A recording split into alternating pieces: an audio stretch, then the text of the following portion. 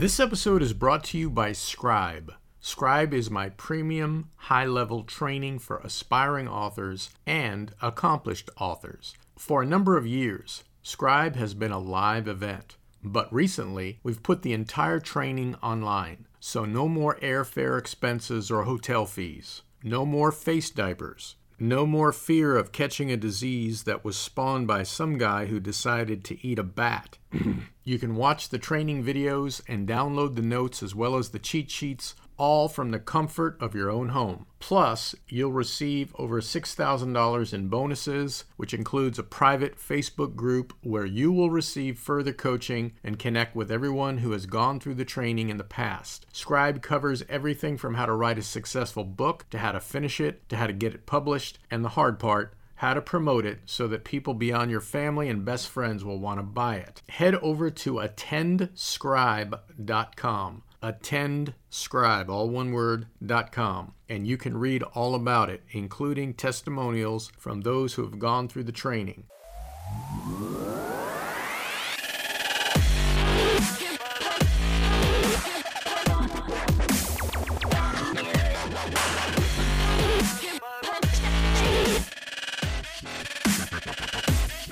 Hello, welcome, friends, to another episode of the Grit and Grace podcast, the podcast for sharing spiritual concepts in the context of real everyday life, struggles and all.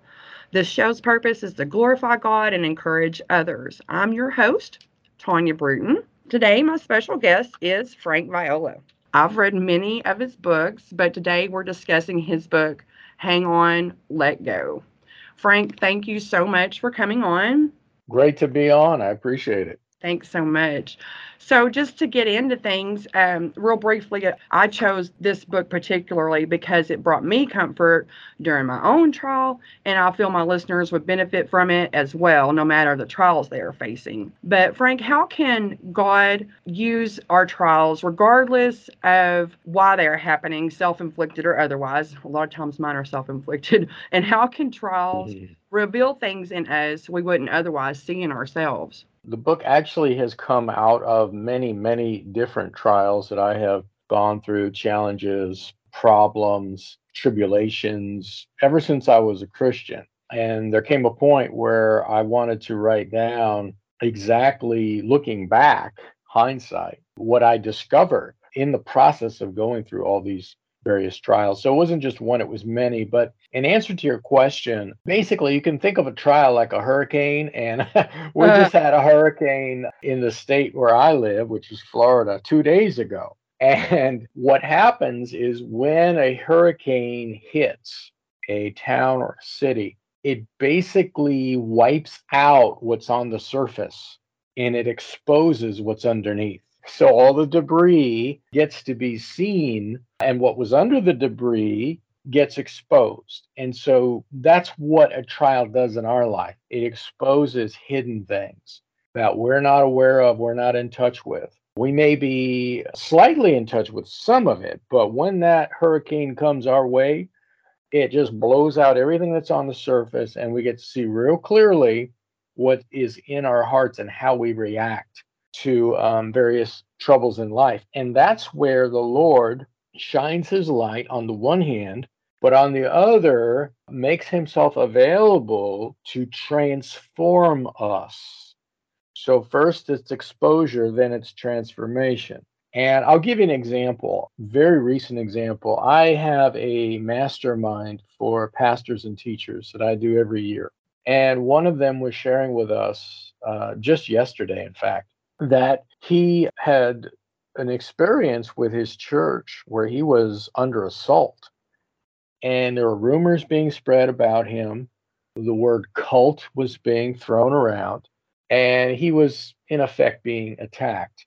And he said that he was dealing with bitterness because he had never been through anything like this. Now, here's the thing.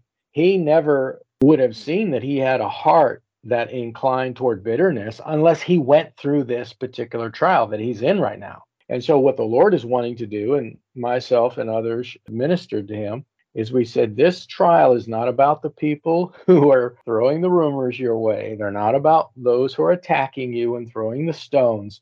This is about your own transformation. And God is allowing it to happen to reveal various things in your own heart that you were not aware of and to change them. And it was very enlightening to him because he realized that he was being defensive. He realized that he was blaming other people, not really looking at the fact that God was using this hurricane, so to speak, to expose what was underneath the surface elements to show him that, he had defensiveness, he was inclined to become bitter. And so now he's working on that with the Lord to change him in a permanent way. And that's what God does with every trial that bowls around our way and comes into our life. The Lord is after something, and it always gets back to transforming our character.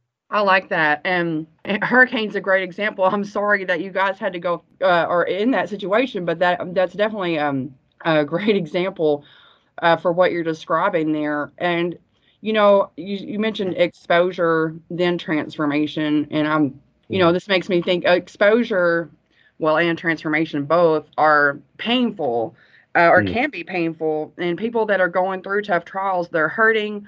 And you say it's important that we reach out during our times of trial, but then you also say it can be challenging at times because hurt people were more vulnerable to the voice of the devil and vulnerable to listening to self-serving lies. Why is this? Why are we more vulnerable to that? And how does it affect our choices when reaching out to others, which is one of the ways that we do survive the trial? Absolutely. Absolutely. It is a known fact in psychology that it is easier to control and influence and manipulate a person who is depressed, hurting, emotionally bleeding, because they're in a vulnerable state. And what ends up happening is the natural default, because of our fallen humanity, is to look inward. So self pity becomes a temptation. Blame shifting becomes a temptation where we start to blame the other people who are in our trial. Maybe even condemnation, where we look inward and we say, I'm just no good. I brought this on myself. And then there's also the temptation in the blaming of others to be bitter, right? So the scripture tells us the devil prowls around looking for someone he can devour. And when we are in a hurting state, a sad state, we are more open to suggestions that are self-serving. This is why we need the body of Christ. We need other brothers and sisters to speak reason and truth to us, because those are the times where our anchor is not really rooted deep enough to be able to handle the onslaught. And so it's an attack on the mind. In the spiritual life, the mind is the place where both God deals with us and the enemy deals with us. This is why the enemy will use a person's proclivity to mental illness to try to destroy them and others because of the suggestions that he puts in their heads. And when we're in those places, we really need other brothers and sisters to speak truth to us, to speak reality to us, to speak godly sense to us, because we are in a very vulnerable position. That's why, as you say, too, we need our brothers and sisters in the body of Christ to pick us up and to carry us sometimes through the storm, because this is not something we can do on our own, especially when we are in our own heads. That's the territory for the enemy to just grill us with negative thoughts, anxiety that can be paralyzing, and so forth. So I address all of this in the book, and I give a lot of practicals too, as you know. One of the things I realized as I was going through various trials in my life is that most of the books that are written by Christians to try to help you through your storm, they're not very practical. They basically say things like, well, just trust God, it's going to work out, all things work together, just trust him, read your Bible, pray. And when you're in the eye of a storm, you need something a little bit more practical. Well, I'll say a lot more practical than pray and read your Bible. Mm. And so that's why in this book, I give very practical action steps and tactics that will help readers to lay hold of the power of God, to lay hold of Jesus Christ during the storm, not only to enable them to survive it, but to thrive through it and to get to the place where when they look back on it, as dark as it was, as heinous as it was, as devastating as it was, they can thank God for it. Right. Amen. I have a problem with that as far as like looking inward, the self-pity and the condemnation. I tend to think that I think sometimes that sure trials can be an honorable thing to go through. I mean, if it's something that you didn't do and it just happened, that this is something that God wants me to go through so that I can learn something. But when I feel like I caused it, I tend to, I Mm. think, block out. I don't want to turn to him or to someone else to see what can be gleaned from it, because I tend to like condemn myself or blame myself. But your book, though, is like you say, it doesn't matter if it was you or how it came about. The practical principles that you put forth in your book are applicable to anyone that's going through the trial, regardless of how it happens. So I appreciate that. And you bring up intimacy. So we have to have community with others, and discipleship is important, and we lean on others. But you bring up intimacy with Jesus, of course, in the book. But intimacy can be difficult for people. I think especially for hurt people, because it involves like an unfamiliar level of trust. But you present, I love this question, a piercing question to the reader, which is, quote, "What's more important to you, that your crisis ends the way you want, or that you become more intimate with Jesus?" End Mm. quote. And that just really hit me hard. But my question is, how do we, that was just a really, a tough question, but it's true. How do we begin to develop or perfect our trust in the Lord, so we do go to him in prayer in a trial, and so that we can fully trust and know that trials are, what you say, are a sign of his love? Well, when you're in the thick of it, it can be difficult to trust because we tend to calculate our situation by what we see around us. And when you're seeing the trees being uprooted, right, and you're and you're watching the roofs being ripped off the houses all around you, it's easy to walk by sight and not by faith. But as the scripture teaches us, Christian walk is a walk by faith, not by sight. And faith transcends the realm of the five senses. So we don't walk by what we see around us, we walk by God's promises. And that's the rudder of the ship. When we're going through that hell on earth, it is vital that we cling to the promises of God and scripture. And I have it in my book too. I give so many passages from the Holy Scriptures, God's word, God's written word, that can be trusted, about God taking you through your storm, about God standing with you, about the Lord being with you through it and turning it into good. I'll give you an example. It's sort of like this when you're going through a storm, and this is how intimacy and trust works. Let's suppose that you are living in a little village, and that village has no army, it has no walls around it to defend itself. And suddenly, the village leaders get a letter from another city that's 100 miles away saying, "We're going to come in 2 weeks from now with our tanks, with our soldiers, and we're going to take over the city. And if we have to, we'll kill everybody in it, including women and children." Right there, fear is going to be the default, and anxiety that can be devastating. But you then tell your brother, your older brother now, who lives 30 miles away in another city, and he's the king of that city, and he has an army that's 50 times more powerful than the army that is threatening you and your village. And you write to your brother, of course, I'm putting this in ancient days, okay? um, you write to your brother, you send a telegram to your brother saying, "We have been threatened. 2 weeks from now, we're going to be destroyed. We don't have an army to defend ourselves. We're raw meat for this aggressive city. And the brother writes back and says, do not worry. I'm going to send in my army, and we are going to destroy that other city, and you have nothing to worry about. Now, if you believe what your older brother said, you believe his promise, and you believe he has the kind of power that he has described, that his army is 50 times more powerful than the aggressive city that has pledged to take you over, then you won't worry. You won't have any anxiety. You can sleep well at night. And that's exactly what it is.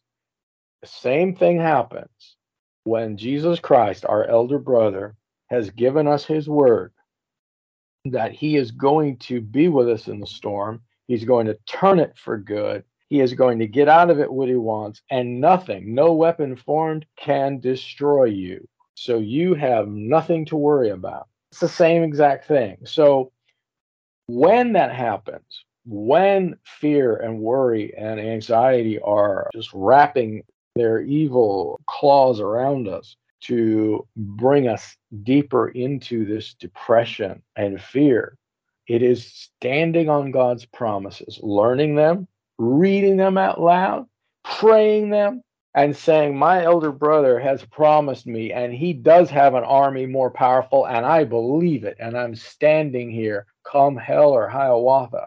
And I will tell you, every time I've done this in my own life, it wasn't easy.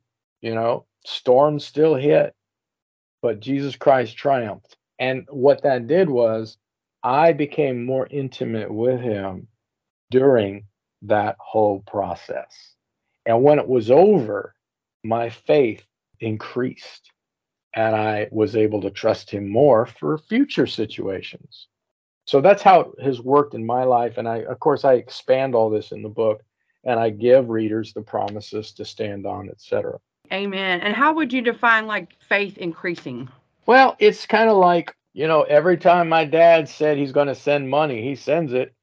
And so the next time he says he's going to send money, guess what? I'm going to expect it. So the more you see God's hand in your life, the more you see the Lord work in your life, your faith gets stronger. There's a passage in the New Testament that says we move from faith to faith. Yes. And so when you step out and you stand on God's promises and you see that he does honor his promises, now he may not do it exactly the way you want or expect, and he rarely does, but he gets you through it. And he gains something through it. If you submit to him and you trust him, he will do it. Now, at the same time, if you basically, shut him out and say, I want to do this myself, I want to handle the load myself, well, he'll let you, but it's not going to turn out very well. He is not a God who forces himself on anybody. He wants to be pursued. He wants to be loved. He wants to be wanted. And that's why there's so much in the Bible that exhorts us to seek him. Why? Why seek him? Why pursue him? Because he wants to be wanted. He wants to be loved. And he also wants to show his glory. He gets glory out of showing his glory, his power. That older brother who has promised to send in his 50 times stronger army against that threatening evil city that, promised to destroy his younger brother's village, he gets glory out of that to show his hand. And he also wants us to trust him and believe in him and to rest in him and not to fret or not to worry. Peter says in 1 Peter chapter 5, casting all your care upon him because he cares for you. Yes. Because he loves us, he wants us to trust him. And again, this is a battle of the mind, and it's a battle of what you choose to believe. Do you choose to believe what you see around you, or do you choose to believe what God has promised? And I give an illustration too in the book about this whole principle when the hurricane is on its way. And this, I wrote this a few years ago. And at that time, there was a hurricane headed straight to my city in Florida. And the whole state was preparing, especially those who were in Central Florida, Central and North Florida. And it was on the news constantly.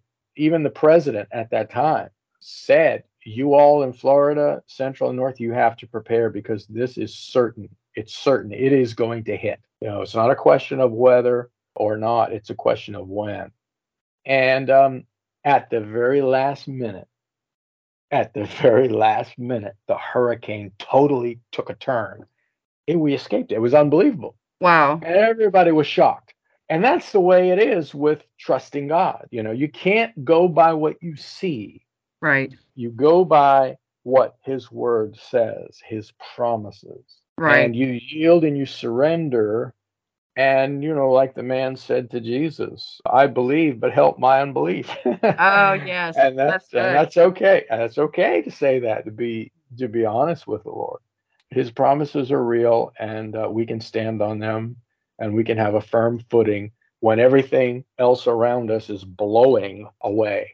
Amen. That's so good. And that brings me to like what you mentioned, or what I think is a crucial point of the book is understanding God's number one goal for his children, for us.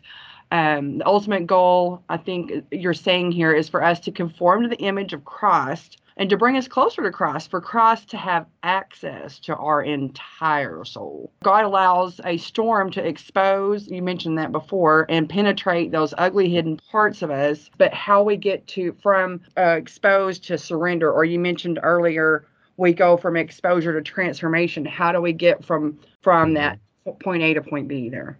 I think, and I do this in the book, I talk about various characters in the Bible. I talk about Job, I talk about Joseph, talk about Abraham. And one of the things they did was they all hung on to God and his promises during the storm. And they then also at the same time let go of the outcome. Yeah. The name of the book is Hang On, Let Go. And your listeners can get free samples and listen to 3 different interviews where I talk about the book and go beyond it, like this one, at hangonletgo.com. But in the book, the recipe is to hang on to the Lord and hang on to what he has promised in his word during your storm and let go of the outcome, surrender the outcome at the same time. He gives us the power and the ability to do this. At the end of the day, what the Lord wants to do is change our character into his image, as it says in Romans chapter 8, that his purpose is to conform us to the image of his son. And that's why he allows everything to come into our life, whether good or evil. It's to be part of that process. People don't change easily. When you get into adulthood, if you're somebody who is naturally impatient, if you're someone who's naturally given to jealousy, you're someone who's stubborn, you're domineering, you're dominating, you're controlling, you're arrogant, you're selfish, or whatever it is, impulsive. Right. Christians are not immune to that. I mean, we all have areas in our life where we struggle. And it is only through the suffering that the Lord is able to take his chisel, right, and begin to rip out those areas, to begin to chisel out those areas and replace it with Christ. When the storm comes, a tree is either going to bend or break. And on the one hand, the Lord wants us to bend, and as we trust him, he allows us to do that. But he also wants us to break. Break meaning we no longer trust our own natural resources. That's good. We no longer trust our natural wisdom, our natural powers, our ingenuity. I mean, I have watched God transform people through trials who were so self-confident because their confidence was in themselves, right? They can handle anything. And the Lord broke them, and they're no longer self-confident, they're God confident. Okay. They say, all right, this is beyond me. I can't handle this, but I know who can. Right. And a God confident person appears to other people to be a self-confident person. But their confident inwardly is not in themselves, it's in the Lord. And so the bending and the breaking is necessary. And also too, what trials do is they expose if our hearts really are for God or for ourselves. All right. So you could take a scorching summer day in Florida or Arizona or Texas, over 100-degree heat and humidity off the scale. Not in Arizona, but in Florida and Texas. And that heat's going to have a different effect depending on the substance that it's throwing its heat waves at. If it's clay, it's going to harden. If it's wax, it's going to soften. And so what the heat does is dependent on the response. Is the response like wax? Lord, I surrender. This is too much for me. It's time to get serious with you. It's time for you to take me a step further in my walk with you. It's time for you to transform areas of my life that I now see clearly. Or are you going to be like clay? No, God's allowing this to happen, and I don't like it. In fact, this is God's fault. And the person starts blaming God, and now they're going to become more hardened. And I've watched trials and tribulations, I'm sure you have too, that either cause a person to grow and love Jesus Christ more and be broken in a good way, or actually give the Lord divorce papers and say, I'm done with you. I'm going to go back in the world. And so those are the two reactions typically. But in my book, I give real practical strategies and action steps on how to go the other direction, how to become wax, how to leverage God's power and grace in your situation so that he gets glory and you have some gain in your own character and transformation, and you see him work. And so far, the testimonials I have received from this book have been remarkable. They've been humbling. They've been unbelievable. I mean, people have testified that they were freed from suicide. If it hadn't been for the book, they probably would have killed themselves in their current trial. One time, this was last year, I was speaking at a conference at a church. As the pastor was taking me to the parking lot, I got in his car. He was going to take me to his house. A woman walked over to the car. I let down the window, and she was crying uncontrollably. She had the book in her hand, and she was crying uncontrollably. Probably it was like 2 minutes of crying. She was trying to talk, but she couldn't get words out. And I tried to, comfort her. And then finally she said, this book changed my life and it saved my life. And it was really hard for her to get those words out. And that was overwhelming for me to hear. Yeah. But God has used that book in magnificent ways. And I remember the process of writing it, but I had no idea that the Lord was going to use it that way. So if anybody's going through, there are three kind of crises: financial, relational, those are the toughest ones, health. And if you have a relational crisis, a health crisis, or a financial crisis, this book addresses it and explains very practically how to get through it and how to thrive in it. Amen. And also, I wanted to mention, and it explains too as well, that what you have to look forward to on the other side of the trial is resurrection. So there is light at the end of the tunnel. Jesus is that light. So, you guys, the book's available on Amazon. You can get information, like you said, on hangonletgo.com.